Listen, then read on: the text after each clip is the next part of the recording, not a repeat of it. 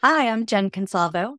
And about 15 years ago, I found myself working. I've been at one of the largest tech companies in the country for, about 13 years. I was building products for millions of people and hit my end. I found myself leaving the company, going through massive personal changes, including divorce and selling my house, and just facing the abyss of what am I going to do? That led to a startup journey. And now I'm actually co-founder and co-CEO of a company that works with startups and startup communities all over the country, leading communities with the federal government and some of the largest companies you've ever heard of. Failure, a term burdened with such negativity that it can end careers, companies, fame, and fortune. However, those who have experienced it know that failure can also serve as a catalyst for progress, even though it is rarely part of the narrative. It is time to delve into the heart of the story and listen to the vulnerable perspective of accomplished entrepreneurs, leaders, artists, athletes, and those who inspire us. Join your hosts, Alex Love and Elliot Volkman, as we dismantle the stigma surrounding failure and empower you to transform these challenges into opportunities on your own journey forward. Welcome to Mastering the Art of Failing.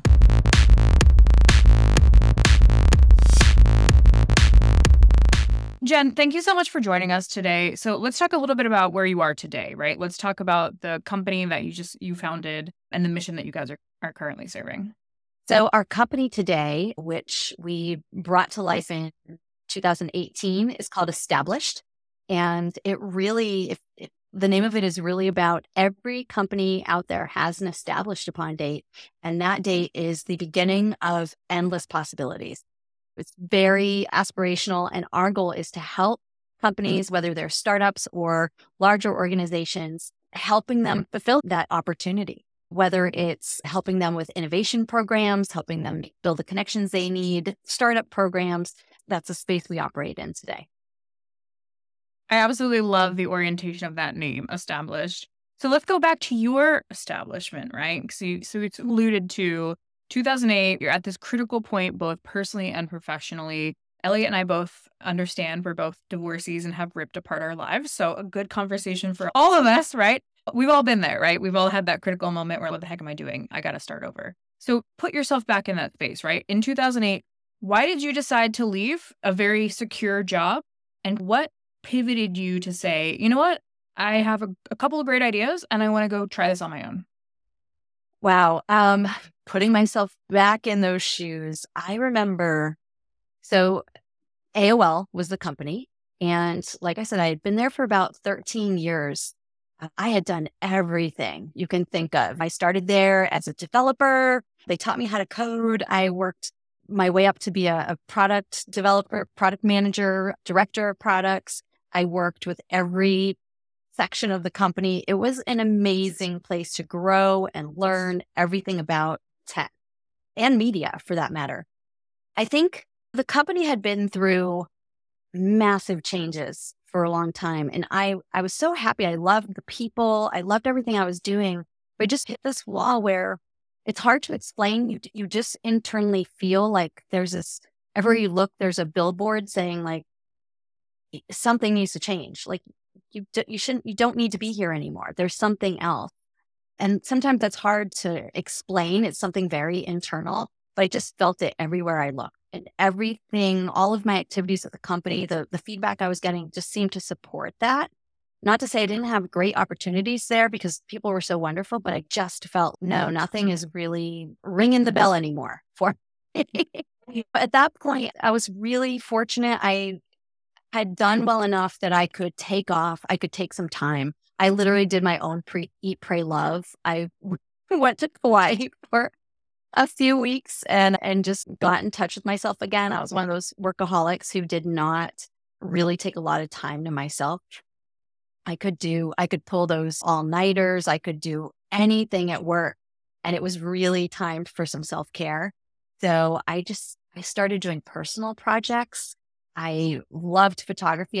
That was part of my formal education. So I started doing more in that space, started some startup projects.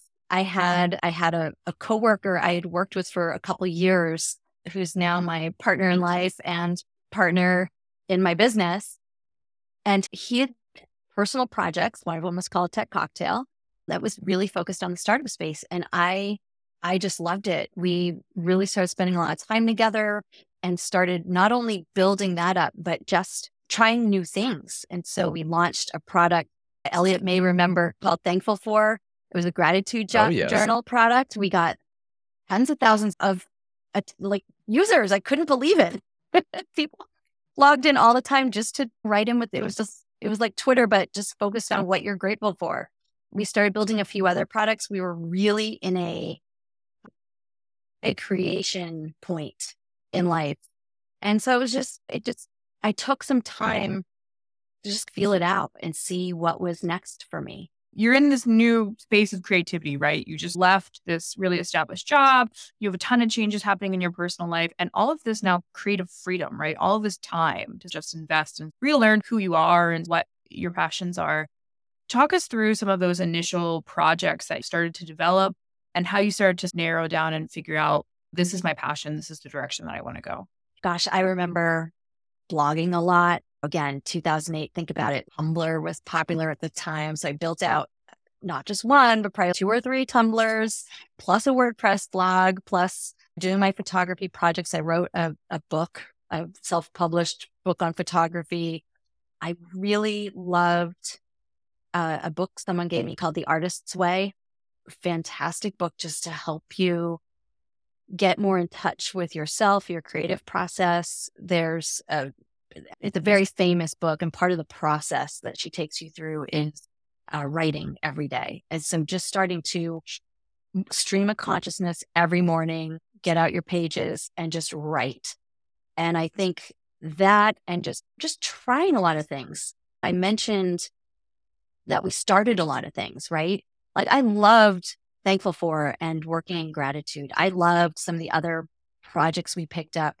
But when I started helping Frank with Tech Cocktail and taking something that was really, it brought joy to people. It built connection with people. And when I was there, it was just so alive and so vibrant that I felt that pull. It was so obvious at a certain point. That's where we needed to focus, or where I needed to focus. And we were able to do that. Frank was eventually able to quit his job. We were able to look at where we were, where we wanted to be, and take something that was a hobby pet project and turn it into an actual business. And I think if I had to look at this objectively, I don't know if a lot of people would have made the same choice, because if you think about it, it felt like cocktail parties. What is this? This is a business? What? Let's focus on something where we're going to really build in some recurring revenue. At the time, it probably seemed a little crazy, but I'm a big believer that sometimes you just know deep down, this is a path. I don't see it all yet, but the road is going to present itself. When you all started to get deeper into the founding of Tech Cocktails, or what was your vision, right? What were you hoping to accomplish with that company? And where did it start to evolve and really make sense for you? It began as just gatherings. And Frank had started it with another partner, actually, Eric Olson. They had started it in Chicago and brought it to DC when Frank moved there. And all of a sudden, people from all over the country started reaching out saying, hey, can you bring this here? This is before Twitter. This is before maybe Eventbrite had just started. So this was all groundwork. This was email. This was reaching out, making phone calls, building connections. We go to Boise and bring together a startup community that has no place to coalesce. There's no co-working places, etc. A lot of it was just feeling our way through that, seeing, okay, how much do we think we can expand this on the ground and build out communities and be able to do that and build out the sponsorships and the ticket models and all that to support it. At the same time, looking for what else can make this into a viable business. And at the time, Frank had been very into blogging. I had worked on community platforms at AOL for a long time. So it felt very natural to bring all of that and the startup lens that we had with these Tech Cocktail events into the online space. And that's where we took the blogging, turned it into TechCo Media, and built the whole thing into a media company. Whereas a lot of other companies were starting with publishing aspect and then trying to build out the event model around it. We did it the opposite way. So we built this community, and then we were able to roll out this content to this existing community, which worked really nicely. If I could jump in there, I will say that is still a critical failure point on most organizations where they try to build community as a secondary element around these concepts. And I've literally been in those shoes myself. So unfortunately, I know how that works. But you all created a groundswell. This is before like DC Tech Meetup and all these other little things, before incubators were a thing, but not like doing large pitch sessions and all these other activities that you all helped pioneer across.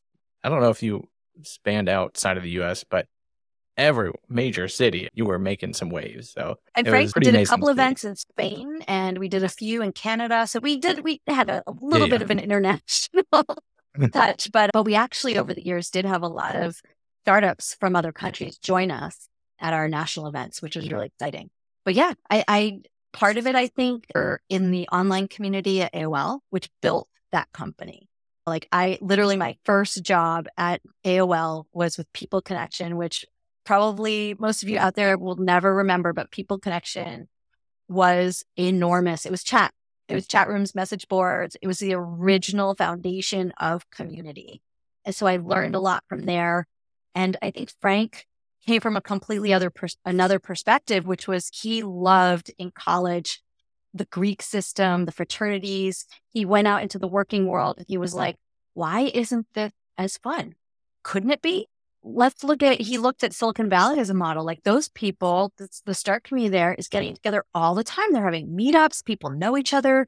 He was in Chicago and he's like, why? I know there's got to be startups here. Are they connecting? Are they talking to each other? Where are the investors? Where are the big companies? Why does nobody connect and know what's happening?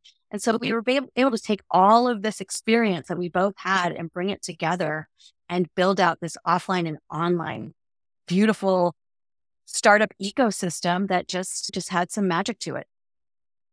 Yeah, that's definitely the critical piece, right? Both sides of the coin. As a former sorority girl, I get it. But also as an introvert, and Elliot always calls me out and says I'm not, but I am, appreciate both the opportunity to connect online and in person, right? That's so critical. As you're moving from Tech Cocktail into this new media company and Tech Co., what are some of the pivot points or maybe lessons learned as you added that additional layer into the company and started to really turn it into a viable business model? Yeah. So at the beginning, we were bootstrapped 100%. So everything was based on, do we have a sponsor for this? Do we have sales for this? Do we have, at the beginning too, ticket sales were actually a thing. Like you could have a mixer event, you could get thousands of dollars because people were willing to pay. There were no other options. There weren't a lot of ways to connect. So we were able to actually build out models for this. But yeah, we were completely bootstrapped. But when it came time for growth, and we were just a couple people, we brought in we'd hire people as we could. When you're bootstrapping like that, every employee hire you make is still like hey, I'm going to make sure I try to pay you regularly, but once in a while, this could still go south. I need you to be flexible. We had some of those tough times at the beginning. But yeah, so it took us a little while. And then I think we started getting into a flow. We hired our first salesperson. We started to have a lot more consistency. And then at a certain point, we took investment. That was a very big inflection point for us. We ended up moving to Las Vegas. Our investment came from Tony Hsieh, who's no longer with us today. But at the time, he had been a friend of ours. He had invited us out to Las Vegas to see what he was doing, his vision for the downtown project. And I've just got to tell you, here we are in Washington, D.C. I'd lived there for 20 years, very happy there. Vegas had never been on my radar other than CES once a year. Yep. Never thought that would be a place I would live. And before we knew it, we had packed up everything, drove across the country, and made Las Vegas our home and home base, and started, after taking some investment, building out the company there in a much more directed and professional way. That's when we officially changed our company name. We brought in more people. We built out our sales, and we really started in earnest. I think at our high point, we're doing over 100 events a year in 30 cities. So, if I could add one question in there, and this is always a fun challenge to look into, between the world of bootstrap and when there are investment dollars, would you say there were any like critical lessons? I'm sure there were several, but what was like the cultural shift? Obviously, I joined you all later in the journey, so I was able to experience that. But obviously, there was a shift in mentality of, do we spend like crazy now? What was like the culture shift? What was the structure and the strategy shift like? Yeah, all of a sudden you're on a timeline, and sometimes it takes you by surprise. It can take you by surprise because you have this plan, and then you get the funding. And then when your plan shifts, because every startup, I'm sorry, the best laid plans out there are going to change. The market changes, your competition changes, everything, especially if you think about the fact that our focus was the startup ecosystem. And that is one of the most rapidly changing spaces you can be in. All of a sudden, if you think about that timeline, we're in that same time frame that all WeWorks, the startup hubs, all of a sudden there's a proliferation in startup blogging, and just all of it is loading at the same time. Here we are trying to stay very nimble and shift, yet we have to remember that we are on this timeline to either get to profitability or raise. And it's just it impacts everything you do. And I cannot stress that enough for anyone who's out there considering funding, because you may think that you have this great plan and you're going to be able to do whatever you want, but it's going to change the way you think. It has to, because all of a sudden you're beholden to other people. Now, we were very fortunate in that we had such a great investor and partner that there was some flexibility, but we still had to make some hard decisions. And at a certain point, we were making that decision of, we're looking around, and all of a sudden we had grown our traffic. We had millions of readers. We had all these things going on with events. And we realized, wow, one change to Facebook's algorithm or to Google, and our traffic can drop in half and our ad revenues can disappear. And all of a sudden we're getting our heels nipped by 1,000 events in every city, and we're no longer needed everywhere. So there's all this change coming in. So we start thinking about, okay, how do we stay alive? What do we do? And so we're making lots of changes, and at the same time realizing we've got to either raise funding or get acquired for this to continue to work. So we started going after the funding, looking at all kinds of different things. And we're flying around the country talking to everybody. We had some really strong prospects. We had some potential investors. And then we got a random email. And this random email from across the pond, Frank and I laugh at the story every single time, because Frank had gotten an email first, but you have to remember, he was our like editor in chief. He was like he got pitched every day, like thousands of emails. So he would often fall behind and never saw this email. Or if he did, he just deleted it. I get the email and I opened it right away because it was someone saying, "Hi, I'm very interested in your company and would like to discuss an acquisition." Hard to miss. Hard. little bit. It was just wild. And I'm just going to go back. I'm a big believer in synchronicity when things are right. I talked about how I got to this point. It just felt like the whole universe conspiring for us, not against us, but for us, which is such a beautiful feeling. Even when things are hard, it doesn't mean everything's lining up perfectly. It just means you can tell, I think at gut level, this is going to work out. This gentleman, Titus, who reached out, said, "Hey, I'm going to be in Austin. I saw that you guys were going to be in Austin for South by Southwest. Would you just want to meet up?" And so we did. And what was supposed to be one drink turned into like this 4-hour long dinner and drinks, and then followed by another meeting where he flew out from London to Las Vegas. Turns into us flying to London, having all these conversations and strategy meetings, pivot points where we think, oh, there's nothing here. Darn, we've lost all this time. We need to change our whole strategy now, to all of a sudden closing and we've just sold our company.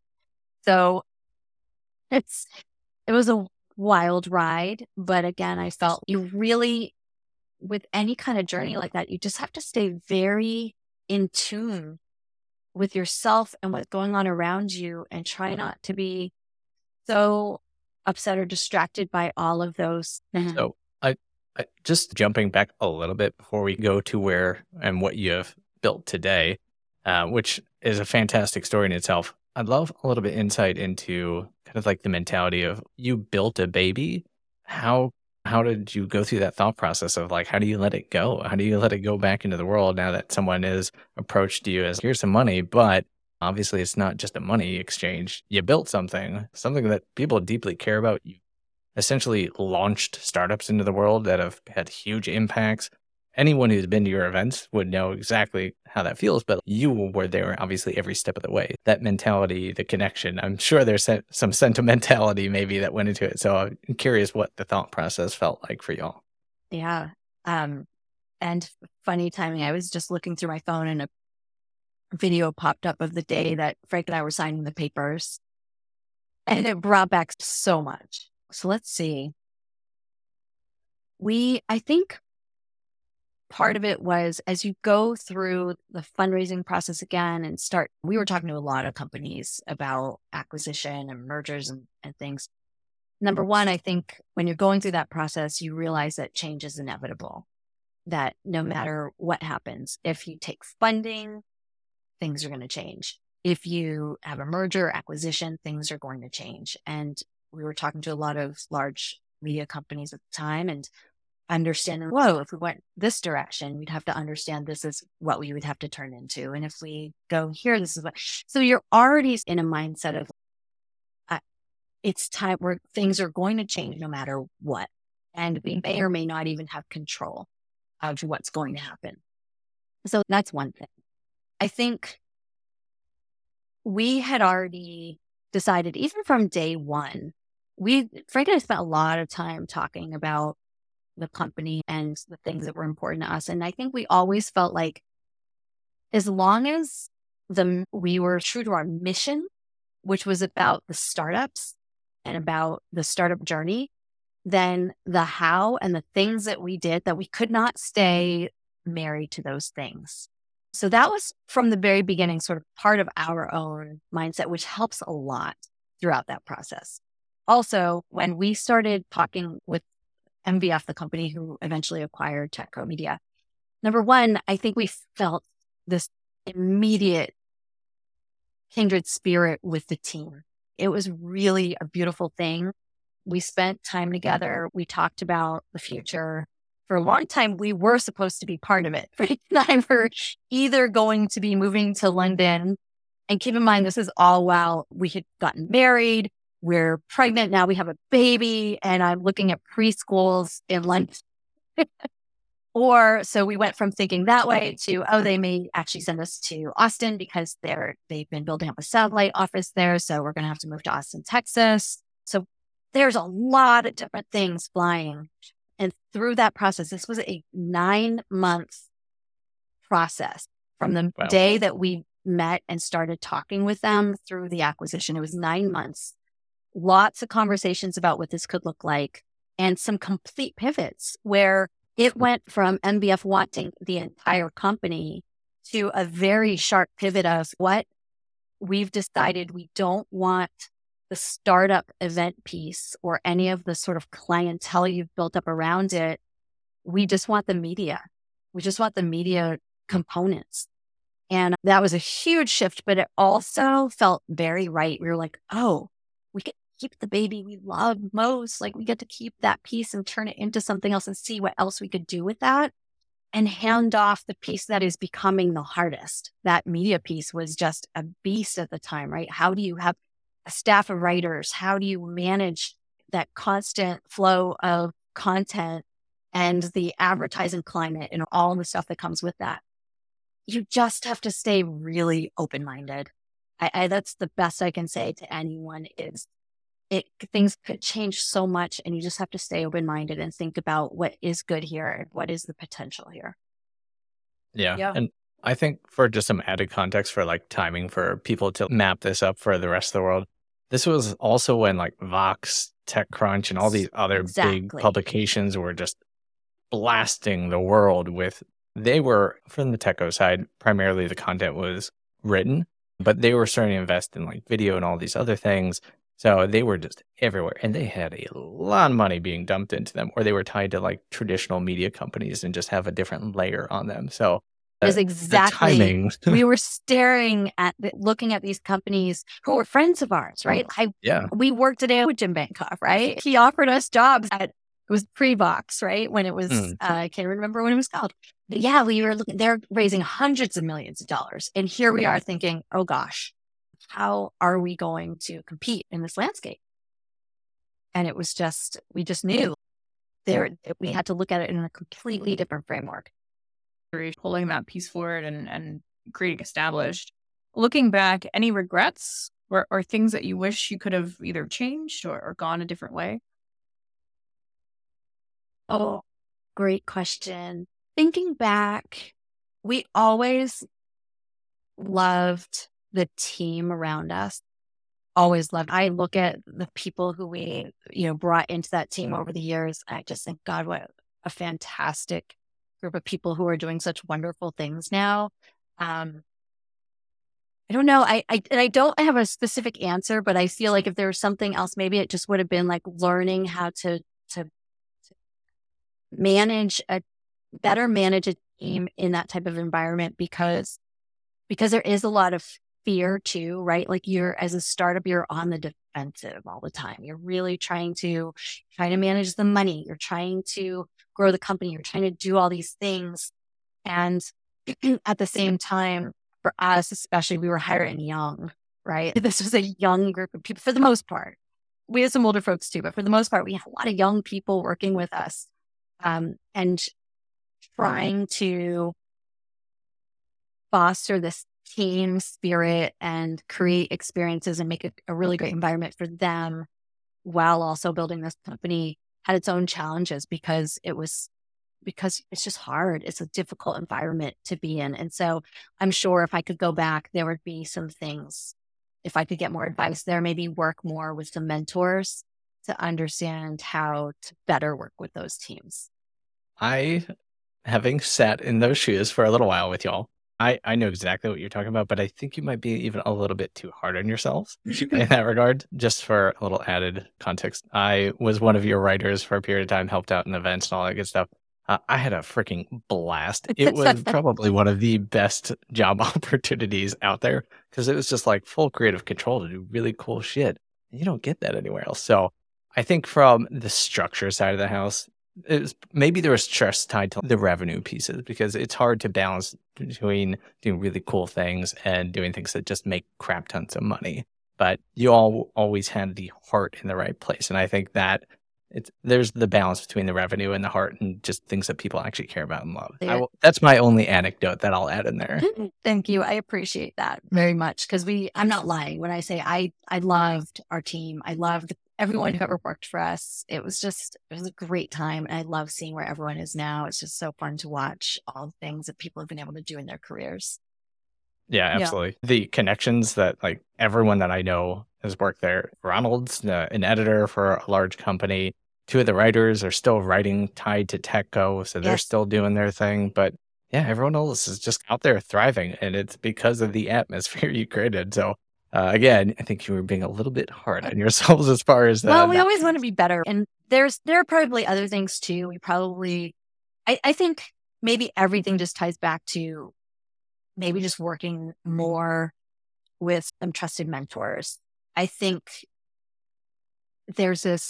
sometimes there can be a hesitancy, right? It's no, I've just got to run fast. I don't have time to invest in myself in that way. But I feel like you can't ever go wrong by stepping back and working with folks who have been there. Fortunately, we have always had a lot because we were in the startup space. We naturally had a great network. So there were people who we could always reach out to for advice. But it was a little bit more ad hoc. And it would have been nice to maybe have some folks that I more regularly sat down with and just bounce more things off each other. Yeah, that makes sense. And I think Alex, if we loop back to the conversation we had with Glenn Hellman about Mhm. that shift from a loyalty company to a performance one, that's that critical inflection point that we're looking at here.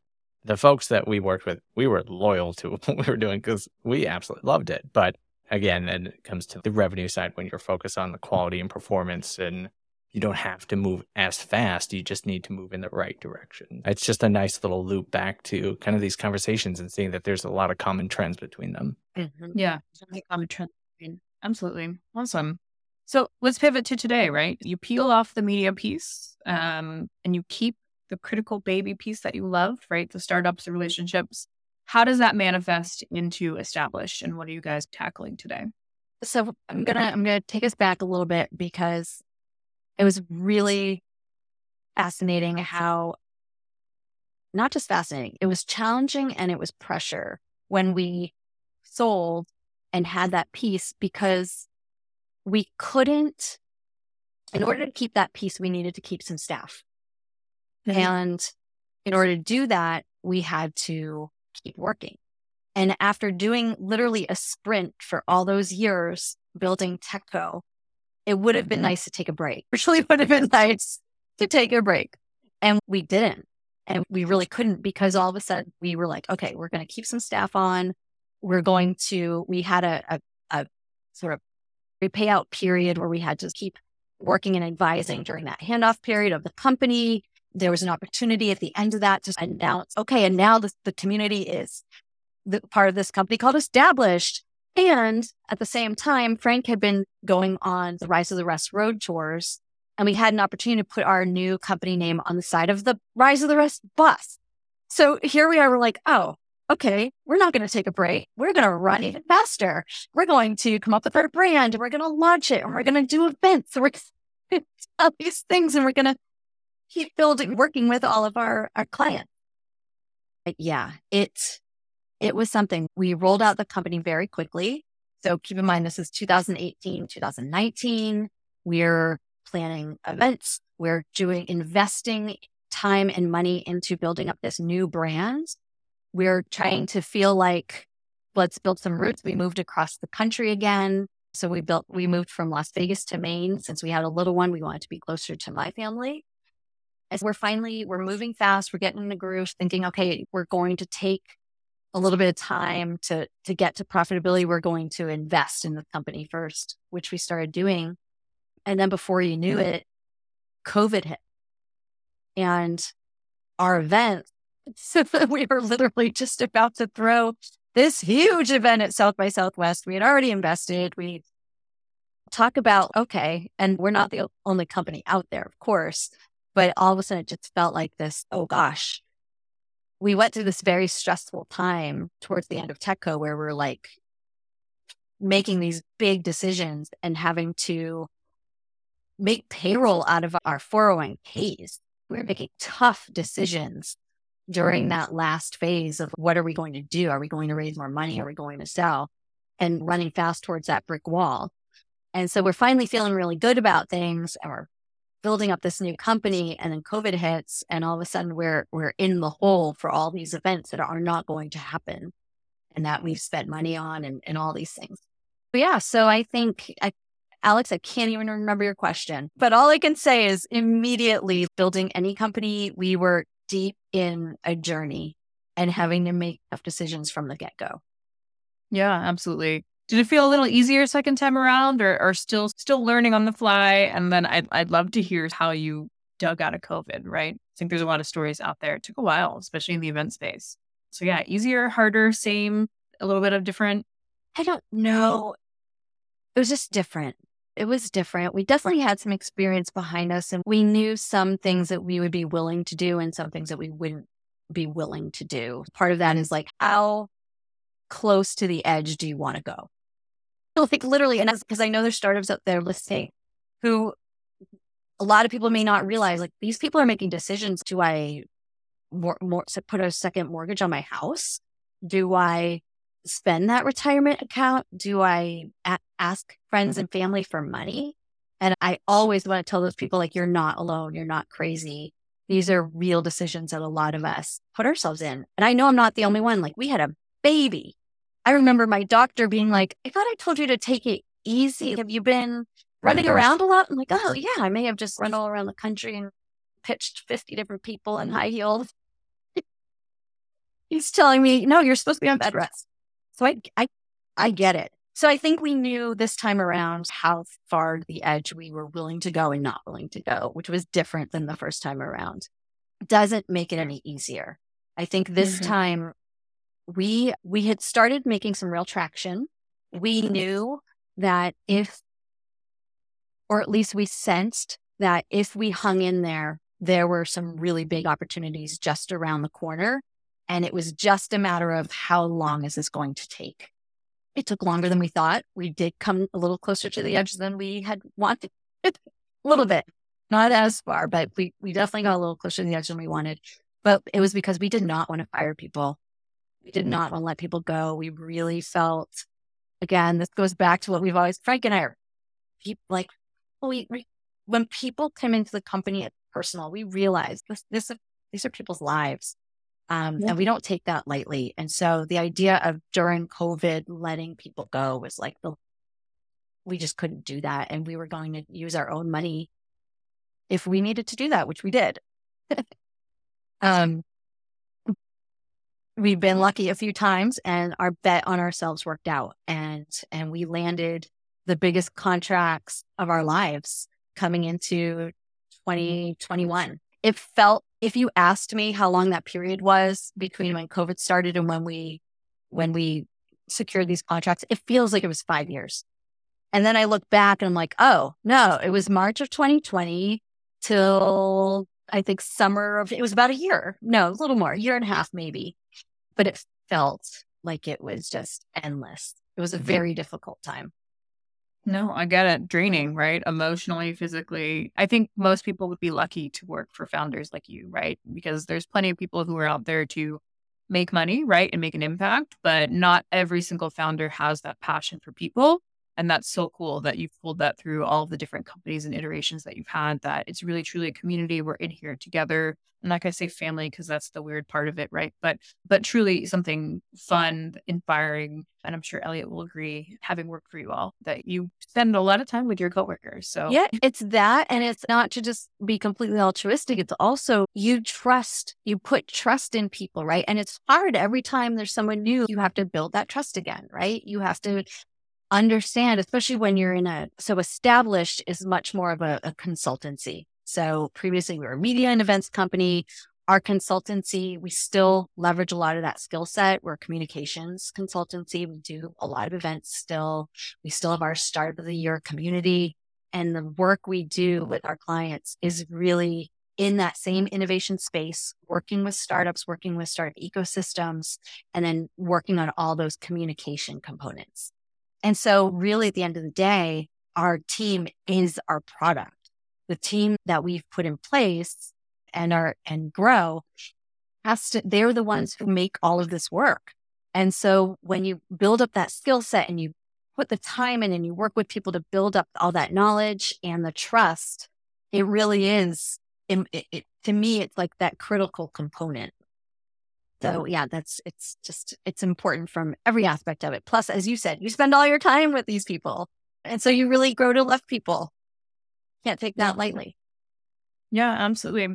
So Jen, thank you so much. Your story has been incredible. It's been so cool to hear about the origins of just you reinventing yourself, coming out, starting this firm, starting another firm, starting over. It just speaks to resiliency and the bravery that you have as an entrepreneur to put yourself out there and build these cool communities. So if you could boil down maybe one final piece of advice to either someone who's up and coming, who's looking to maybe follow in your footsteps, or maybe someone who is facing down that brick wall, right? What's the next decision do I make for my company? What would you share with them?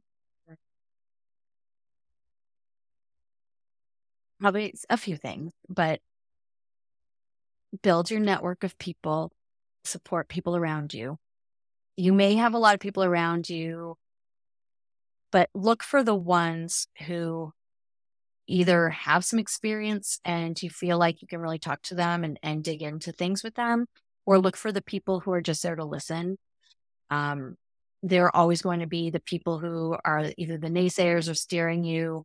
into safety. And that may not always be what you're looking for or need. So look for these different types of support networks because it's really important in the long run.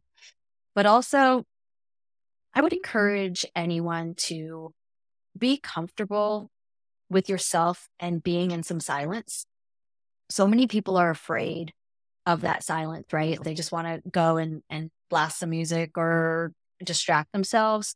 And I often find that solutions will come up after you've been able to just pose the problem to yourself, go off, do something, and then just be quiet so you can hear the answer and allow it to come up.